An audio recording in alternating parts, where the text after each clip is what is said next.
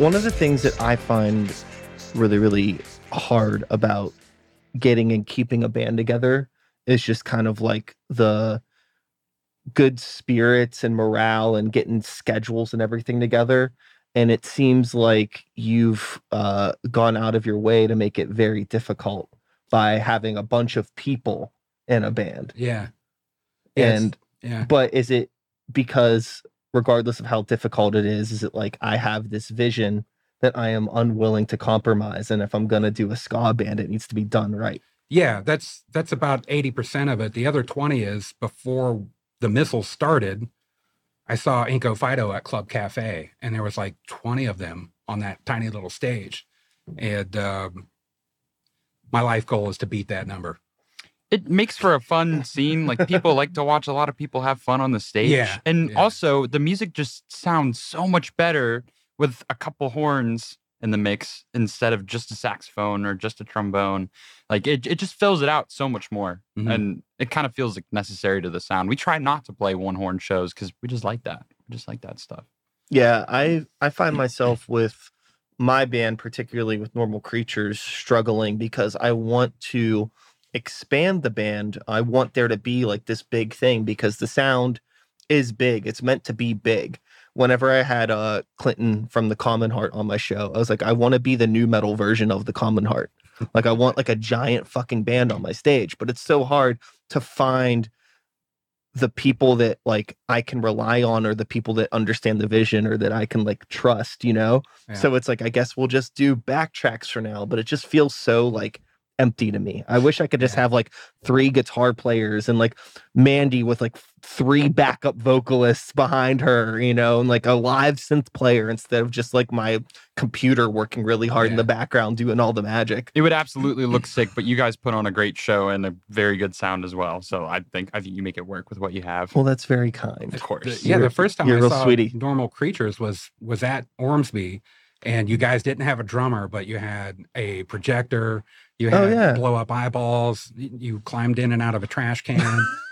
It was a fantastic show. And I forgot about that. Yeah, I haven't seen you guys since you added the drummer, but oh no, I did. Yeah, because I saw you guys at Winter Wonderball, and everything sounded fantastic. Well, thank you very much. Absolutely, but I think what we're doing is easy mode compared to you having 3 different bands and a podcast, and you do Twitch streaming for art every once in a while, and you do the DJ shit. Sure, yeah. I haven't done the Twitch streaming in a while. I've caught 1 or 2 of those. Yeah, it's been probably about definitely well over a year. I think there was some, I guess that was one of like the COVID habits that I tried to break out of.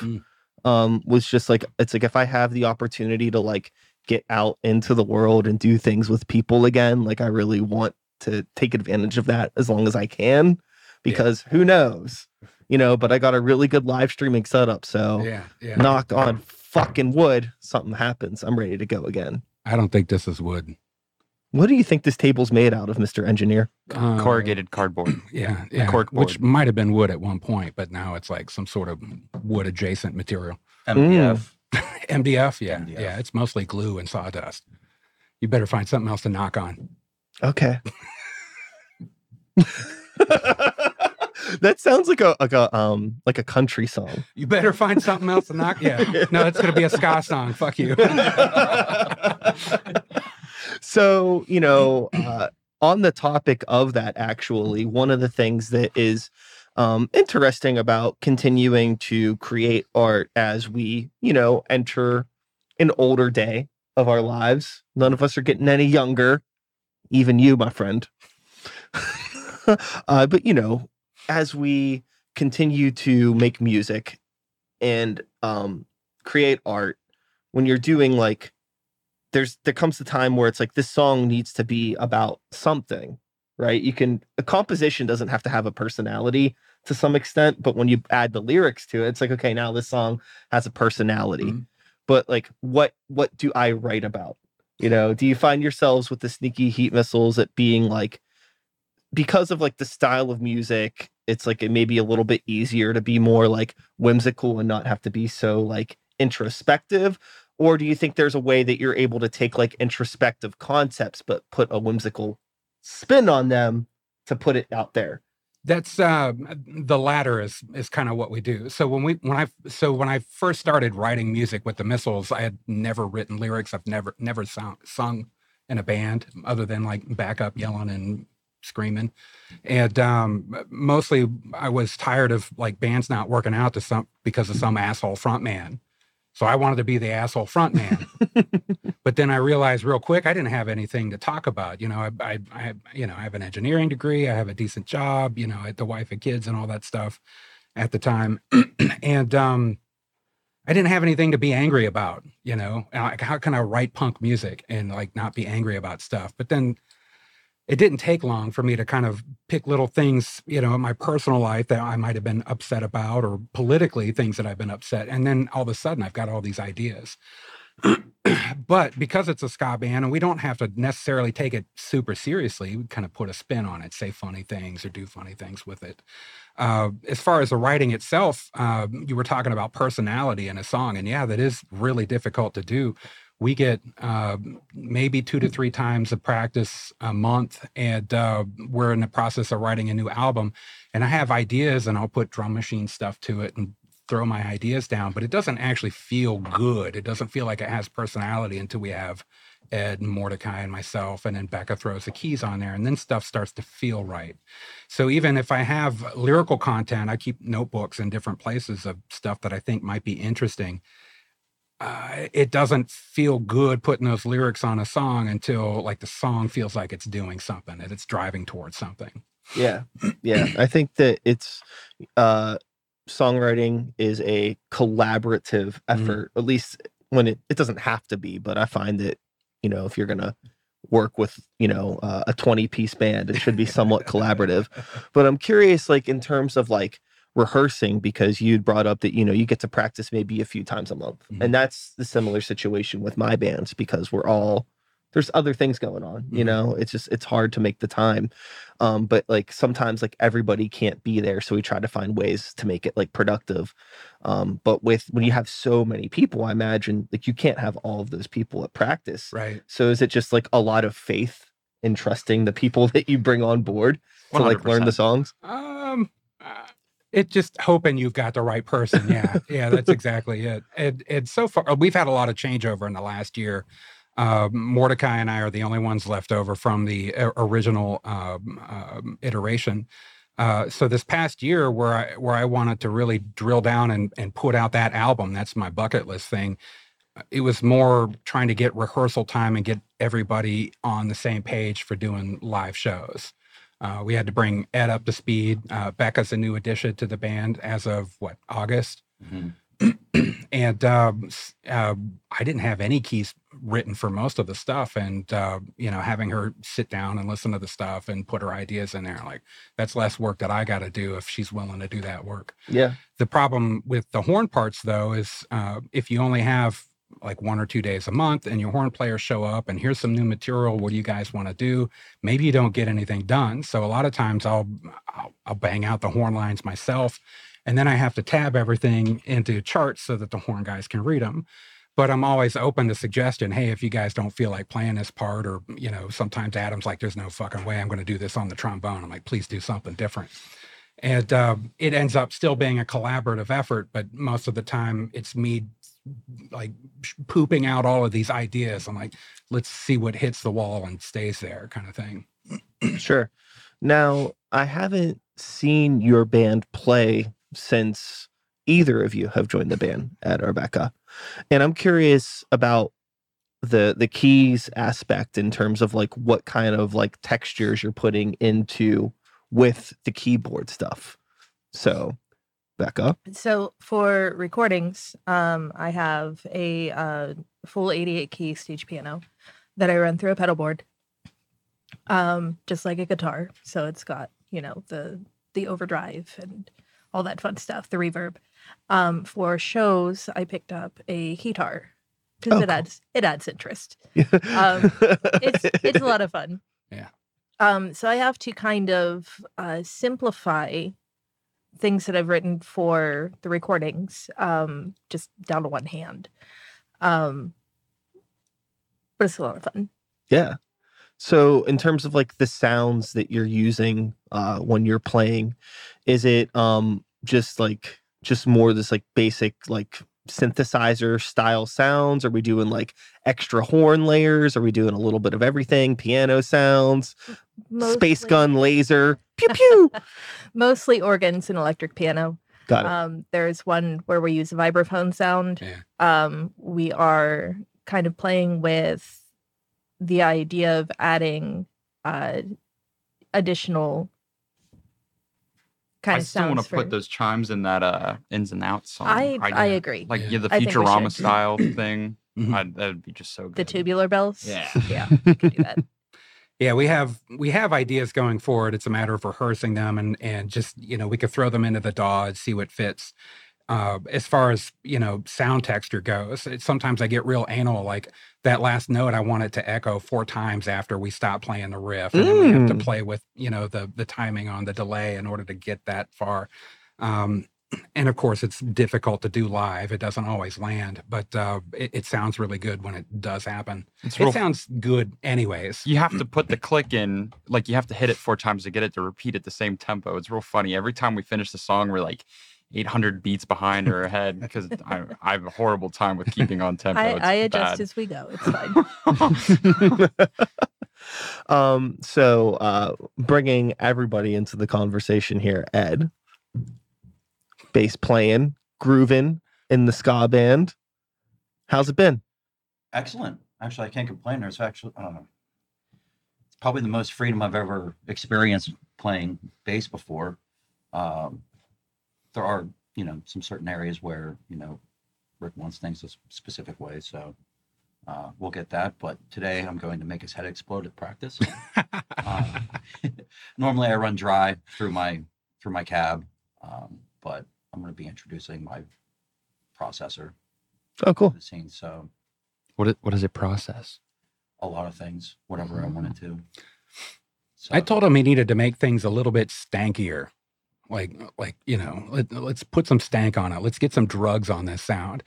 I'm happy with 98% of the stuff that Ed does. And yeah, I do get anal, like you need to play these 3 notes at this specific time. But I think the theme with the band being basically the band for me is George Jetson meets the Continental as, Christopher Walken. And in order to get that sci-fi element, we got the keys, and I wanted to get the bass and to, throw an envelope filter in there, some weird fuzz or whatever. It just start kind of building stuff with that. Yeah.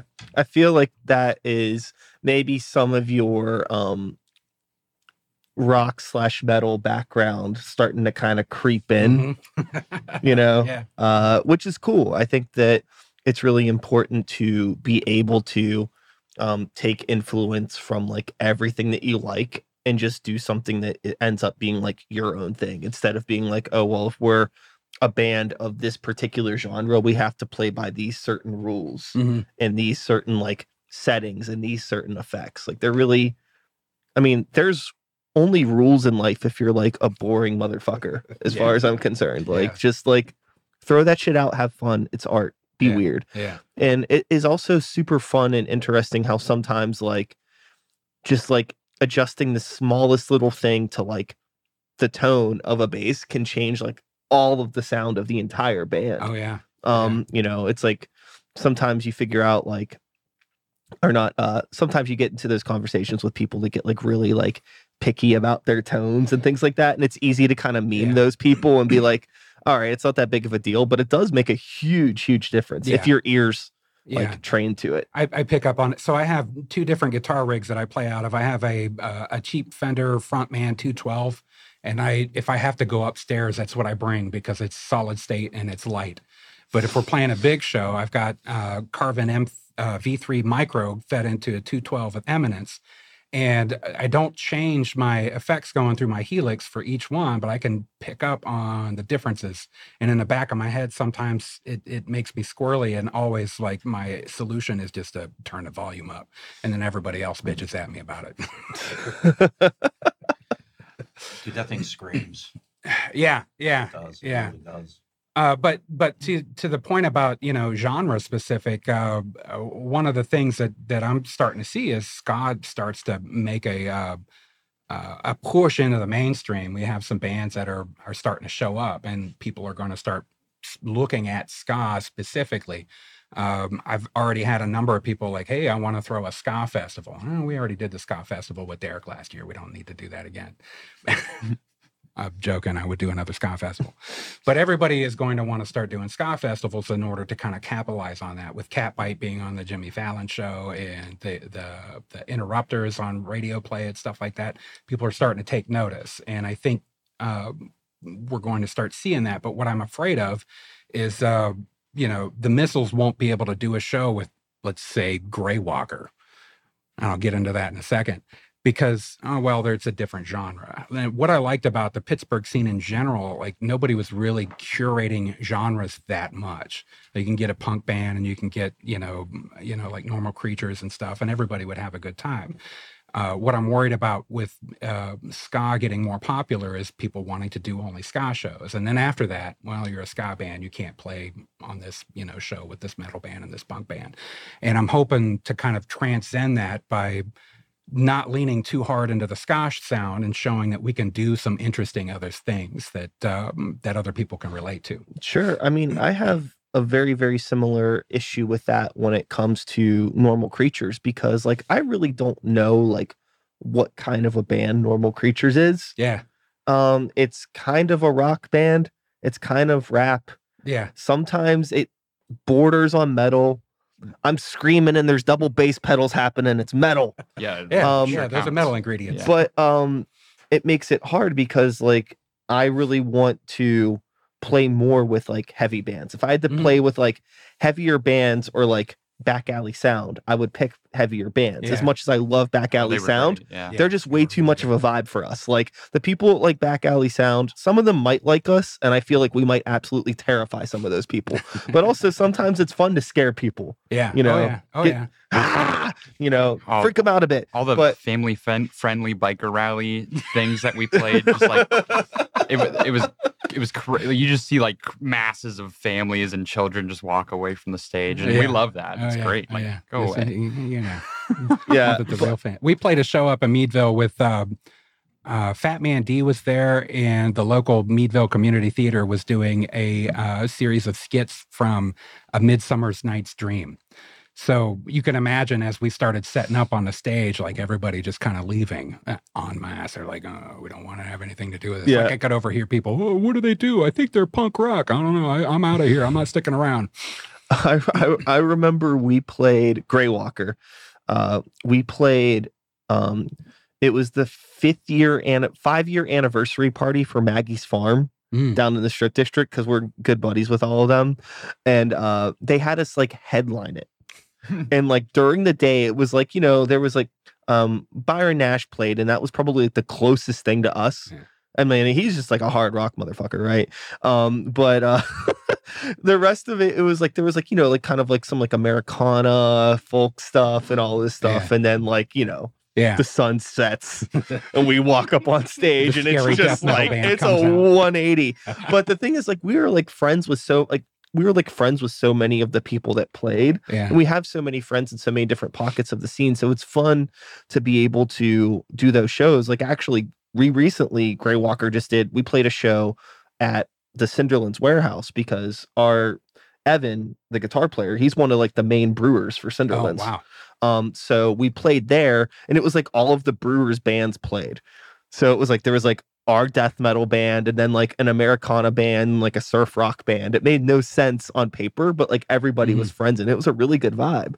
So I think that like it's more when I'm thinking about booking shows nowadays, like it's like I think that the idea is to just get like a really good vibe or energy from the people that are there. Do all of these bands actually get along with each other? Do these people like to hang out with each other? Yeah. Oh, okay, cool. Yeah. Then there's a good chance that their friends also probably all know each other. Yeah. So it's going to be more likely that you're going to get people that aren't in the bands to come out to a show if they know that like they're going to see a lot of people that they're friends with, that they maybe don't get to see a lot, or maybe they do get to see a lot, but they still want to see them. I think what happens when you get these like these shows of all one genre, you know, you have a much smaller pool of people that are going to come out, you know what Yeah. I mean?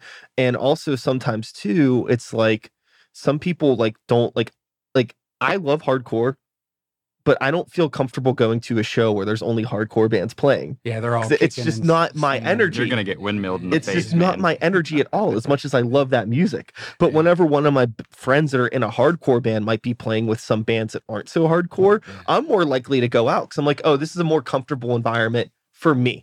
Yeah. You know, Yeah. maybe I'm a baby, maybe I'm almost 40 years old, maybe both.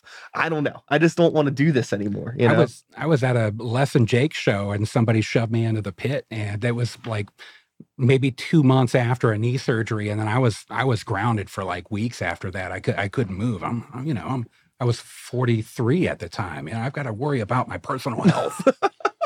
yeah. So I think that there's like a conversation to be had, and I've had this conversation on this show before with plenty of other people. So we're gonna have it again because what's a podcast if not repetitive? Just getting different opinions. Yes. Yeah. Yes. Thank you. Yeah. Thank you. That's why you're here. Appreciate you. Lift me up. Lift my spirits. Got you. Yeah. I think that when we're setting up shows as bands or promoters or both sometimes, I think it's important for us to really think about like what is this event going to be like for the people that we're trying to get out to come. You know what I mean? Like sometimes it like Ormsby can be a hard sell for some people as Mhm. much as I love that place. Mhm. I know there are some people that are just like, oh, like that place. Like people like that still think Ormsby it is what it was like 2 decades ago Mhm. when I was like, you know, when it was like a crazy punk place. And I guess it's still like a punk place, but it's not anywhere near the Yeah. debauchery that it used to be. Yeah. So I know some people that are like that don't want to come out because of that, or some people that like might not want to come out to a show where it's like, is there a parking lot? No. Yeah, yeah, Okay, I'm not gonna 100%. come. Yeah. You know, is the neighborhood safe? It's like that area is fine, but for Yeah. some people it might be a little weird. Or you know, not to just completely like single out Ormsby. There's plenty of venues that have this issue. The Bridge in East Liberty is another venue right now that has this issue. You know, when I was talking with Dan, who runs sound there, the last time Gray Walker played a show there, you know, he was asking me like, why don't you think people are coming out? And I just think it's like nobody like really knows that this venue is here, and it's hard to get people to like go out to a place they've never been before sometimes. So it's like I don't know what the parking's going to be like. Can I drink there? Can I eat there? The show's on a Thursday. I don't know. Like there's all these like factors. So it's like you got to think about like, where am I having the show? Who's playing the show? Is this a comfortable place? Would I want to hang out here? Yeah. You know, like you're really asking a lot when you're like asking your, you know, 40 something year old friends, even like people that are in their 20s. Age doesn't really matter. It's like, yeah. do you want to you have what, it's like maybe you get like one night off a week to yourself, Right. maybe Yeah. 2. You know, it's like, do you want to spend that time? Do you want to find a babysitter if you have to, or do all of this stuff to like come out to see my show? Yeah, and if you're going to bring friends with you and you Yeah. haven't seen your friends all week because that's your one night a week, do you want to take them to a punk rock show where, you know, you get 15 minutes to talk to each other in between ear-splitting ridiculous noise? Yeah. Yeah. And it's like there's a formula for all of these things to be a lot of fun, and they are fun, and that's why we're still doing this Yeah. all of these years later. But when you're dealing with I don't know we'll call them muggles for lack of a better term, the people that aren't like in a band, just like the casual fan, the casual Yeah. attendee of a show that isn't in a band. It can be really hard to get them to come out to a place that they're not comfortable with. Yeah. But it's like really hard to play shows at places where people are comfortable with. It's We're- like you can't do every show at Mr. Small's Theater, Yeah. unfortunately. I have friends that'll come and see us if we're at the Fun House or Yeah. we're playing Hard Rock Cafe on the 20th, and they'll come out to that. But yeah, Ormsby's a really hard sell. We played a show last year, one of the silent film series at Ormsby, and I put a bunch of fucking work into that. Wrote a song specifically for the movie that we were playing with. I recruited 10 horn players, and 5 of them showed up. And I think other than, you know, friends of the band, or like maybe 2 or 3 other people showed up despite all the work. And it was almost like an ideological shift for me in order to realize like what I'm doing is important to me. and it might not translate to someone who doesn't want to have to park on the street in Mount Oliver. Yeah, it's like dumb as like simple as it comes down to that, but like, and it's like, you know, you put all of this time and this effort into like crafting this thing, Mhm. but it does hinge so much on something as simple as like, if people aren't going to be able to park there, there's no point in me Yeah. even trying. Yeah. But Next Normal Creature show at 222 Ormsby, by the way. Shout outs. no, but that, I mean, but that even goes back to, I mean, everybody wants to play Smalls, right? Yeah. There's Yeah. no fucking parking. Yeah. It's all street parking. Yeah. So what's the difference? My friend, you bring up a really good point. What's the difference? So some of the other ingredients of that would be the pro level sound. Like Smalls can afford to hire somebody full time, or people that do sound full time. And they most of the criticism I get of Missiles shows are, we have no idea what you were singing. And I'm usually, that's fine because I forgot. Oh yeah, he's like, I didn't know either. But if you're a muggle, if you're a standard concert goer and your friends in a punk rock band in Pittsburgh and you want to show support for them, you would rather go to Smalls, where somebody who does sound for venues full time is running the sound for that. Or also at Mr. Smalls, they have an open bar, and sometimes you can walk upstairs and get a quesadilla. Yeah. Mhm. So I would actually go with that route. Yeah. With that. The bar thing? The bar Yeah. thing. It's definitely the bar. So Well, you can go across the street at Ormsby and At pick up a Ormsby. 6-pack. Yeah. And then you can get wings. Yeah, same thing at Roboto Project. You go up the street and across the street, and there's a taco place up there that also sells booze. So, but there's other factors in this equation that all of them work together, kind of like in the Bernoulli's equation, where you take into account the friction in pipes and the flow and the volume in order to find out what your output is depending on the input. There's a lot going on A there. little bit of Bro, fluid what dynamics. the fuck did you just say to me? Bernoulli's equation. You don't know that? It's an engineering thing. It's like comparing kips and noodles. It sounds like you're talking about a Between the Buried and Me song. I could be. You mentioned previously chemistry or personality of bands and stuff like that. of the songwriting, yeah. Songwriting, but also like as far as like picking bands who you want to do shows with. Like I know when you guys did the Winter Wonder Ball, like I'm friends with everybody with the exception of Back Alley Sound, and I would be friends with them too. They have a saxophone in their band. But that stuff is super important. It's something that I keyed in real quick. I'm not native to Pittsburgh, but I've been wanting to move to Pittsburgh since I was a kid. This past October, 2 years ago, I moved to Pittsburgh. I got a great place in Beachview. I've got a place to park my van. I've got a studio. And what I started doing shortly before I moved to Pittsburgh is almost like a guerrilla warfare networking. That's how I found your podcast. It's how I found Paul Neal's podcast. Don't Start Your Beat, or Don't Quit Your Day Job. Yeah, it's Don't Start Your Beat. Don't- That's when Paul you Neal's guys- podcast. When you guys Mine did the is Start the collaboration. his is Don't Start the Beat, and mine is what was it? Don't quit Start your day job. Mine is Start Your Day Job, and his is Don't Start whatever. Anyways, God, Blame it on the I'm not whiskey. smart enough for Don't this quit fucking your joke. beat. Yeah, Don't quit your beat. That sounds like a different kind of podcast. Yeah. Anyways, Hey Paul, if you wanna, you know, do a masturbation podcast, hit me up. but I reached out to everybody, and it took me about a year to figure out that I look like an absolute psycho. Yeah, hey, you want to hang out? You want to come to my house for a barbecue? And like people are like, who the fuck are you? I was just trying to make connections. I was trying to make friends. I was trying to do I think that- something. I honestly think that is kind of like maybe just like I think that's a Pittsburgh problem and not a you problem. Because honestly, no. So my girlfriend Grace just moved here from Virginia, okay, and she's kind of in the same mentality of like reaching out to people and always like I'll see somebody at a show, and she's like, "Oh, who's that? They're really nice. Like you should invite them over to the house sometime." I'm like, "I don't invite people over my house. I don't hang out with people. What are you talking about?" Yeah. She's like, "That's what normal people do." I'm like, I don't think that's what normal people do. But I think that like maybe it's just like a weirdo Pittsburgh thing, or maybe it's just me being like a tortured, introverted artist who has a podcast and invites people over all the time to talk. I feel like I'm a tortured, introverted artist too, but I want to feed people smoked meats when I do that. Yeah. So, I've had a couple of parties at my house, and now like the people that are showing up, God Hates Unicorns, Hemlock for Socrates. Did you know people pronounce that wrong all the time? If you would just watch Bill and Ted's Excellent Adventure, you would know how to pronounce a band name.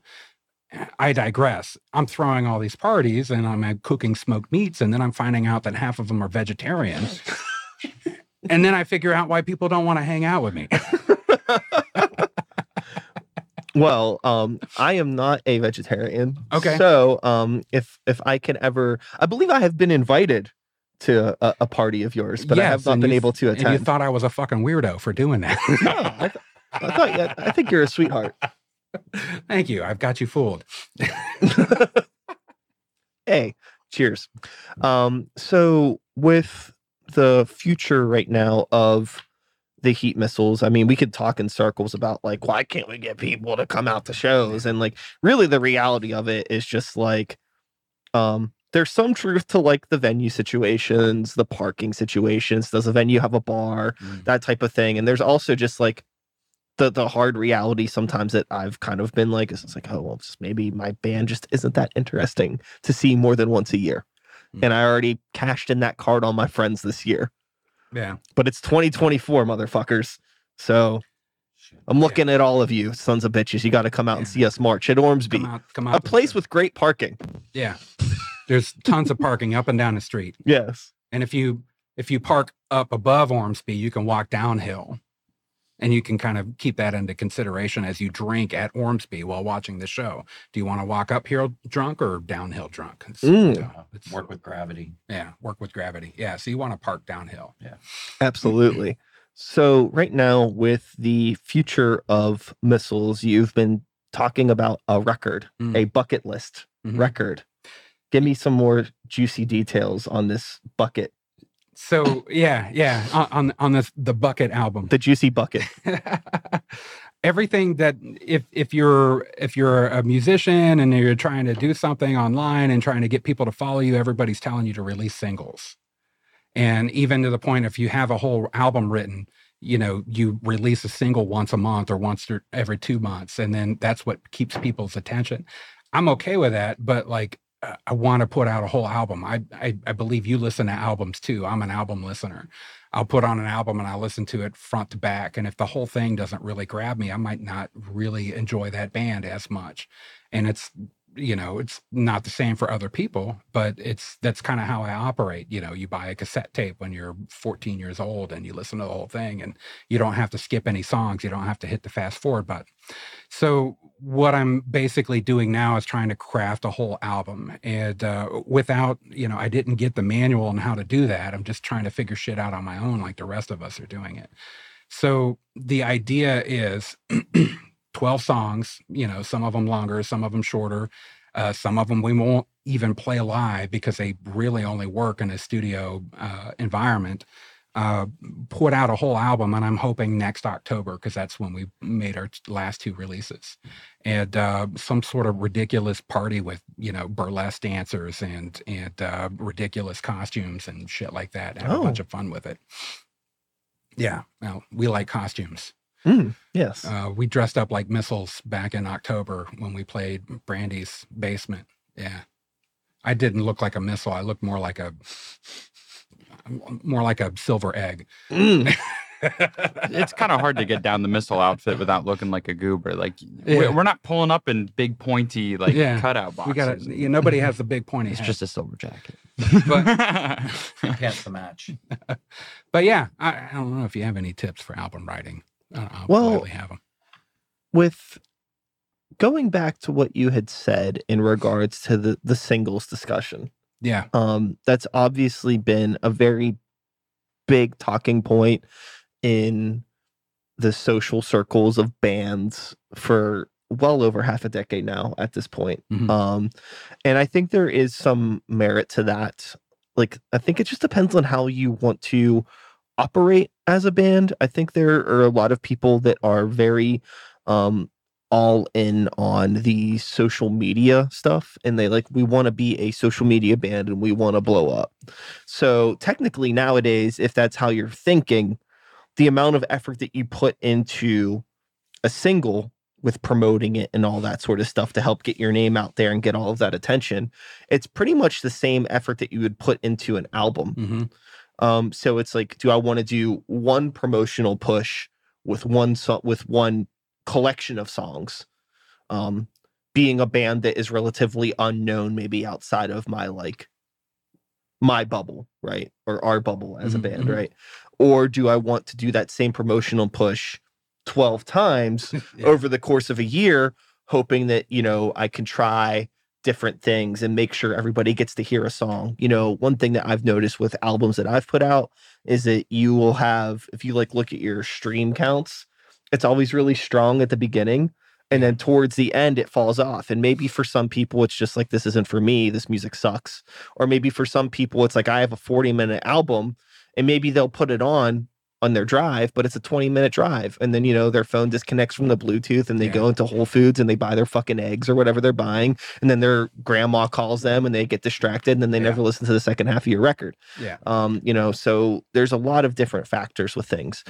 I am also an album person. I grew up listening to records and CDs and tapes, and I prefer to digest that most music like that. I hate when I find a new artist on Spotify and it's shows up in my release radar of I'm like, wow, this song is really cool.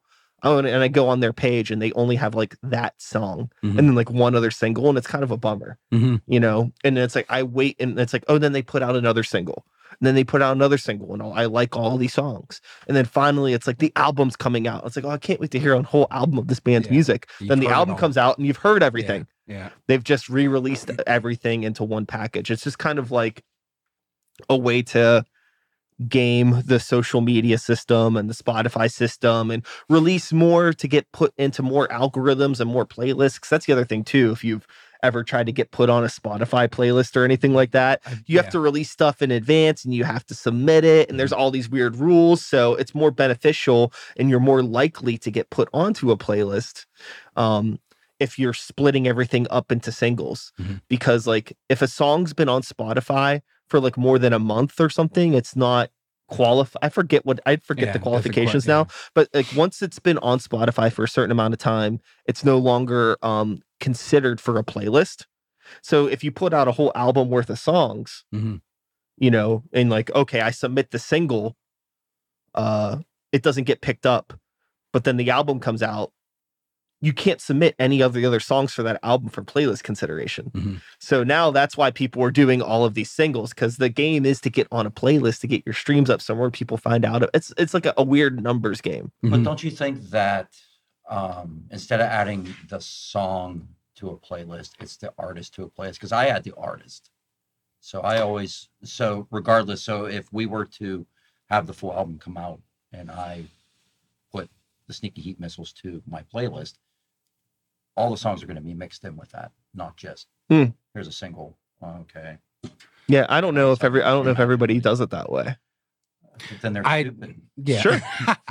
I mean, if you like a band, just add them to your playlist. That's what I do too. It's really quite simple. I'll follow artists, and typically what Spotify feeds me from an artist is going to be their song with the most amount of plays, which by default is going to be, probably most auditorial pleasing, because the vast majority statistically of people enjoy that song. It's the one that they listen to the most, or maybe it's the only one that they have that year. I don't know. But I think one thing's for certain, the social media aspect of this stuff is fucking soul crushing. It's terrible.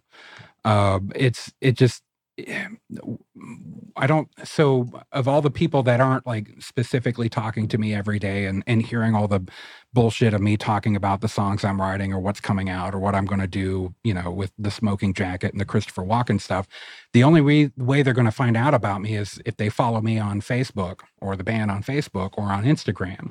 So you have to do that stuff. But as you're doing that stuff, you become an unpaid employee of Facebook and Instagram and TikTok or whatever, generating content that's just going to funnel their users into something where somebody's going to spend some money. I don't necessarily want to work for those guys for free. So I have to come up with a personal balance of how much work do I want to put into the social media part of it that's going to let people know what we're doing without becoming an unpaid employee of the social media entities. Sure. Yeah. Sure. That's a scary thought, a lot to unpack there. Yeah. But I mean, you're right. The thing that also bothers me too is just like, I feel like, let's say Facebook, for example, or actually Facebook and Instagram are the same fucking company now anyway, so it doesn't matter. We could talk about them both simultaneously. I don't think it's like everybody's using the same tools. So it's like we have the sneaky heat missiles, we have normal creatures. We also have Coca-Cola, Pepsi, Apple, like all of these companies using the same tools. And if we want to promote ourselves on these platforms, we have to do the same shit that they do to get people to see what we're posting. And I feel like that's really not fair. I feel like if you have like a business page or a band page that has like under 10,000 likes, you shouldn't be subjected to like these same things like, oh, give us $75 and maybe 200 people will see your post. Yeah. It's like kind of silly. You know, it's like, it's like, and the reason why I think it's silly, and this is like, I don't know, I'm not a fucking business guy, but it's like, if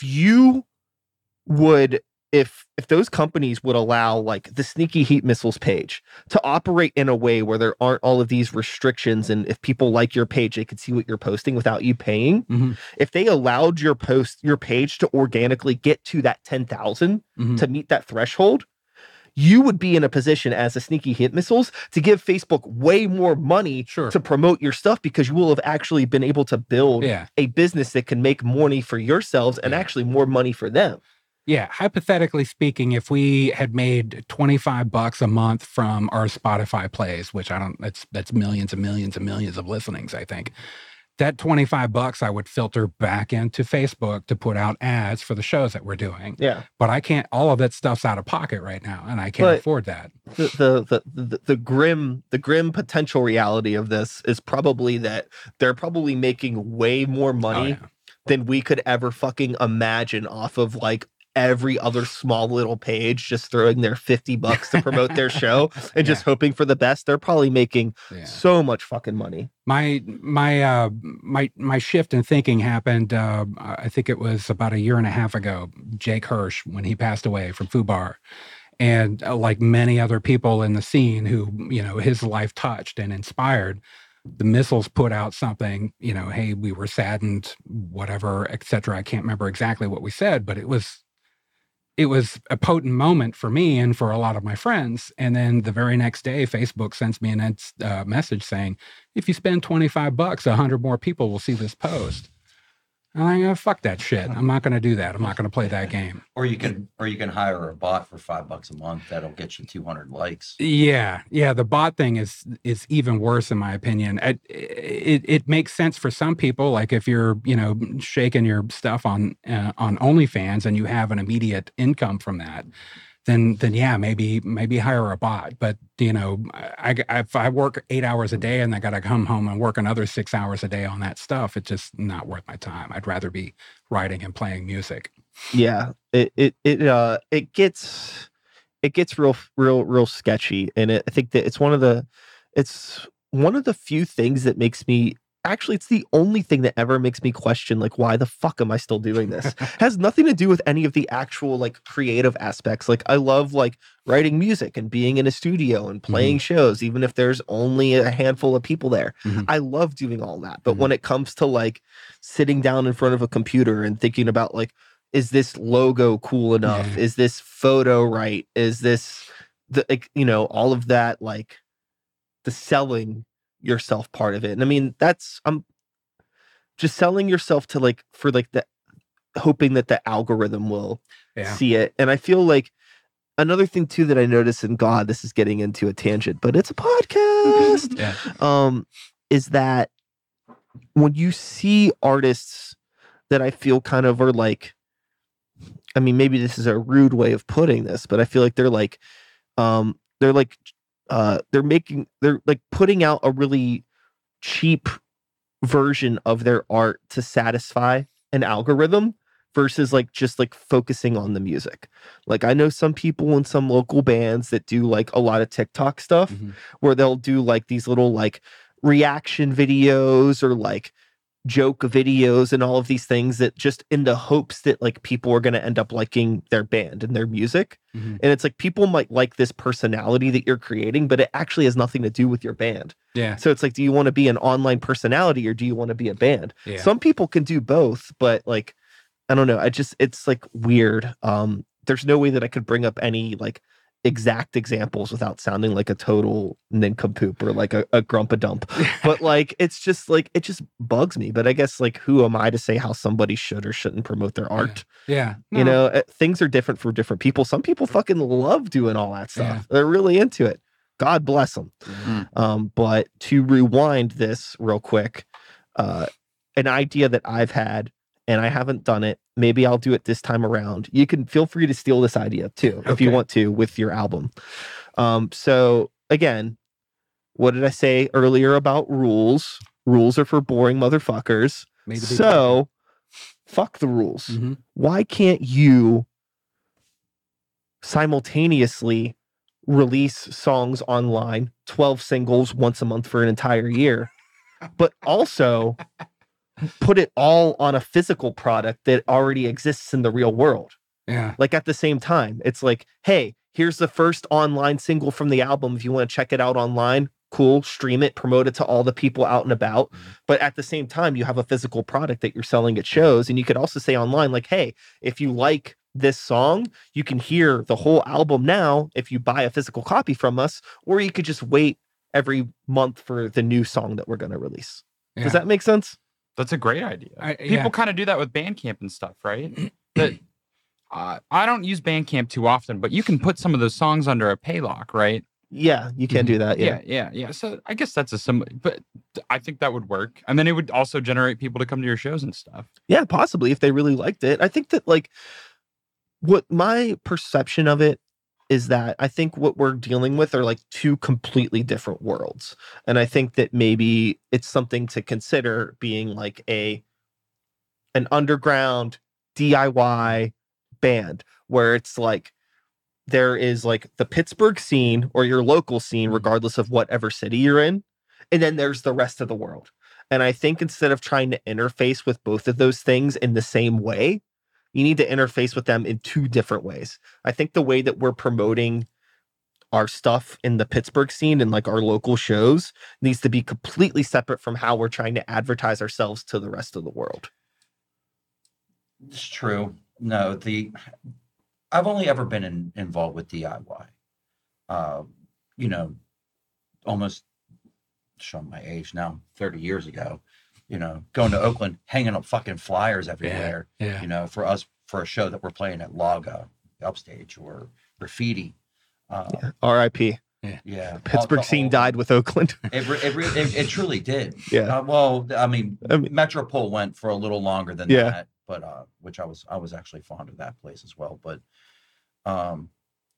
that's all I know. So I mean, maybe if there's a way that I can possibly see outside that box, it can maybe be beneficial. Totally. And I But- think too, like when people are looking at your band, if like I think it's really easy to unintentionally just look like, oh, well, that's just a regional band from the Pittsburgh area or from Ann Arbor, Michigan, or Mhm. wherever the hell you're from, right? And I think that maybe if you when you're dealing with like your Instagram and things like that, maybe like just like trying to focus more on like just like this is the music content, this is the art that we're doing, this is, you know, a music video, studio video, that kind of stuff.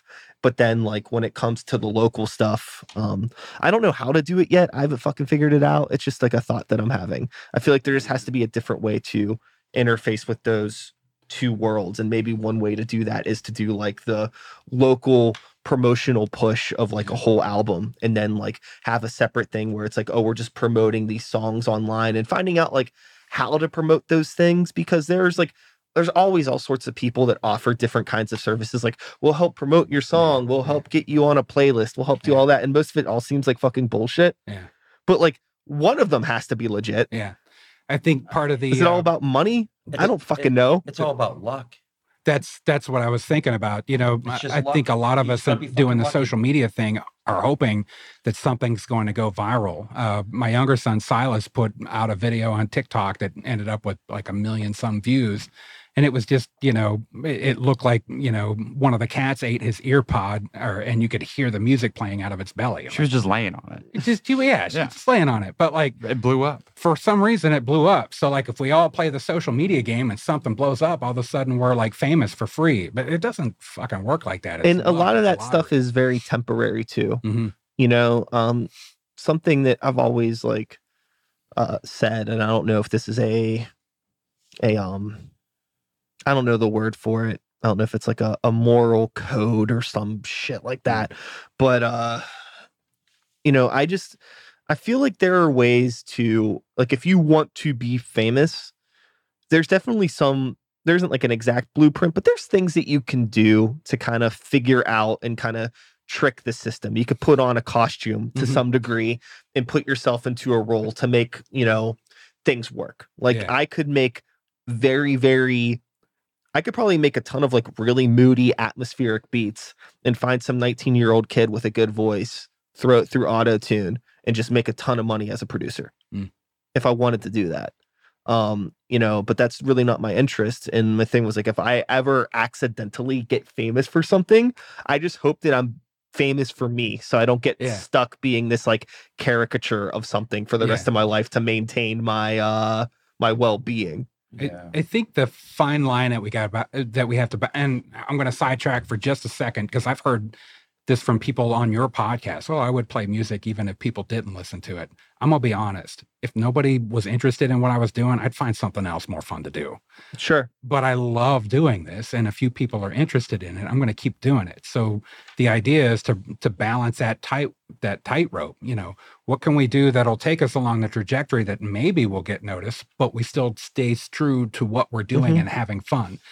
I don't want to dress up because I have to, but I want to wear missile costumes because it's absurd and silly and it's fun. So let's all wear that shit. And if people like us because we do that, then that's bonus. I've found that it's almost impossible now for me to make any sort of art or write any sort of song without thinking about how people are going to perceive it. And I think that's important because, like, sometimes I do make things that are very selfish, but when I'm going into making it, I know that it is a selfish thing. And I know this is probably something that's just like an exercise in creativity for myself. I have a ton of like unfinished random projects or songs, half finished drawings and things that was like, this is for me. This isn't for anybody else. But like, if I'm sitting down to like work on a Normal Creature song, it's like, okay, like this is something that's going to be in a live environment that I want people to hear and interface with. So I'm always thinking about all of those little bits of things, and like I want people to enjoy what I'm doing, but I also want to be selfish. You know, I don't want to put myself in that genre box that we had talked about earlier, but also I want to, sometimes I could check myself. I find myself maybe being too selfish or doing something that's just not a good idea. But I do like miss when I was like younger, before I started playing a lot of shows, and those expectations when I was just making music and like nobody knew who I was. I didn't have anything to like really like, not that I didn't have anything to look forward to, but I wasn't playing any shows or anything yet. It was just me in a bedroom on my computer making beats, and just like that was like the happiest. I wish like that ignorance is bliss sort of mentality of things. I wish now that like I could like make a song without thinking about like some of those things that I was just talking about, like how people are going to react to it, even though I think it's good to challenge yourself and to think about your art through the lens of other eardrums and eyeballs. But like, I don't know. I also liked when like it felt more free then. No pressure. Yeah, totally. Now there's like, I mean, it's not like a huge pressure, but it's there, you know? Well, they say that the difference between art and media, like media in general, is, you know, does it evoke a feeling or does it make a reaction in the person that's viewing it? You know, and I've seen this topic come up, and the difference when people put out something that could be perceived as, let's say, porn, and they're trying to call it art. And the thing that kind of separates the two is, does it evoke some sort of feeling or response other than, yeah, I want to masturbate? And then that's what you call, you know, art. So if you're creating stuff for just yourself, it's because you have something to say, and you're hoping somebody else will either respond to it. Maybe they'll commiserate with it, or Mhm. maybe they'll think, you're an asshole. But either way, that becomes art because you've evoked a response from somebody else. And there's also And that response also leads to a viral moment. Maybe. hey, I think that, you know, one of the things that I've always been so like worried about is just like being completely ignored. Like, it's one thing if like if I ever get like a negative comment or a positive comment, you know, it's like, okay, it sucks that like somebody didn't like what I did, but it's nice that it upset them enough that they felt the need to like say something about it. It's really like a huge bummer when you just like put something out there into the world and it's like crickets. It's like nobody cares enough to hate it. Nobody cares enough to like it. It's just like meh. Yeah. And like that makes me feel very, very I think hollow. But also so much of that is like processed through social media. Mhm. And like, are people even seeing it? I have no idea. With that, like there are so many, I feel like there are so many bands today than there were in the past. Like the scene is huge, and they're like little bands everywhere. Everyone wants a piece of the pie. They want to get in and play shows. And like, that's why I think it's important not to get too hung up on just like having your shit be seen. Like ultimately we're all here to have a good time. Like obviously like fame it would be nice. Like we were talking about the bonuses and stuff, but like we're just out here like up on stage playing shows, and there are a lot of other people doing it too. So like the chances of like someone like madly falling in love with your music are low, but like when people do, it's incredibly rewarding. And that's what we're just here to fucking play shows. We're just having a good old time. It's super. I think we all spend a lot of time making it high stakes, and it doesn't need to be. Yeah, it doesn't need to be high stakes. What do you think about this concept? And I have a secret cabal of people that discuss these kind of things. And I really? Yeah. Very secret cabal. And one of the ideas within this cabal of, you know, how to achieve fame and fortune as an artist is, how long have you persisted and consistently doing stuff? So you mentioned there's a lot of people in the scene. How many of them make it to 4 years? How many of them make it to 5 years? Some of the bands that I've found in the last year or two have been around for 10 years, and it took me a long time to figure that out. And then by the time you hit a certain amount, I think it's in the back of people's heads. Yeah, they're not going anywhere. They're really trying. Even if their older shit sucked, like kind of some of our older shit sucked, they're still pushing on it and they're still doing stuff. These guys have been around for 4, 5, 6, 7 years. Let's take them serious a little bit. Let's put them on a festival. Let's go to their show. I think that's an ingredient in the equation of success in a band. I like that. Yeah. I'd buy that. I think the effort to kind of keep things together long enough to keep putting stuff out for more than 3 years is an indicator of how serious you are about it, and also how seriously people are going to take you when you start putting stuff out continuously. So, with the Sneaky Heat Missiles and this album, October, you think? I'm shooting for October. This October. This coming up of this. Yeah, it's 2024. It is 2024, baby. Yeah. Knock on particle board. Narcon particle board. Yes. Knock on what was this? What was this? MCA? MDF. MDF. What does that stand for? Multidisciplinary function. Motherfucking damn fiberboard. Masturbation. Yeah. Fraggle Rock. Fraggle Rock is in there somewhere. Yes. Well, cool. I obviously look forward to hearing that like a year from now or whenever, Yeah. that is. But more importantly, I think that it's really cool to see that your band and that mostly, you two have persisted in this, because you said rotating cast of characters. It is hard to find people that are committed, and like sometimes that's like it's totally understandable. It's fucking Yeah. hard. It's like it's actually like really dumb to do this unless like you really want to do it. Like it's pretty fucking stupid Yeah. if you Oh, like yeah. really really think about it, but it's also awesome. So trust me, it's like there's plenty of other things that I should be doing with my life. Technically, if I wanted to be like a successful adult or something, whatever that fucking means. Yeah. I guess success is happiness, and I Yes. suppose I'm pretty happy. Yeah. So There's some magical moments in this business, man. They just hit. yeah, I think it's just so easy to get like bogged down with all of the technicalities and the like that all that social media mumbo jumbo, or like the why aren't people coming out and blah blah blah blah blah blah blah. And I think that it's just a matter of sticking to it, believing in yourself, putting out the energy that you wish to receive if you're into that sort of hoo-ha mumbo jumbo Yeah. type stuff. Yeah.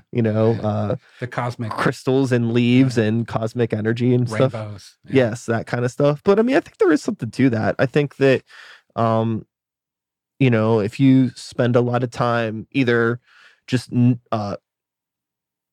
complaining or being cynical or not putting anything out there at all, then how can you expect anybody to want to support or even know to support what you're doing? Oh yeah. But I also think there's the flip where it's like I have some friends in some bands that are like maybe a little bit too positive about being in a band, maybe putting a little bit too much out there, and it gets kind of annoying. It's like, I love you guys, but like I know you're playing the fucking show. Just stop it. Stop.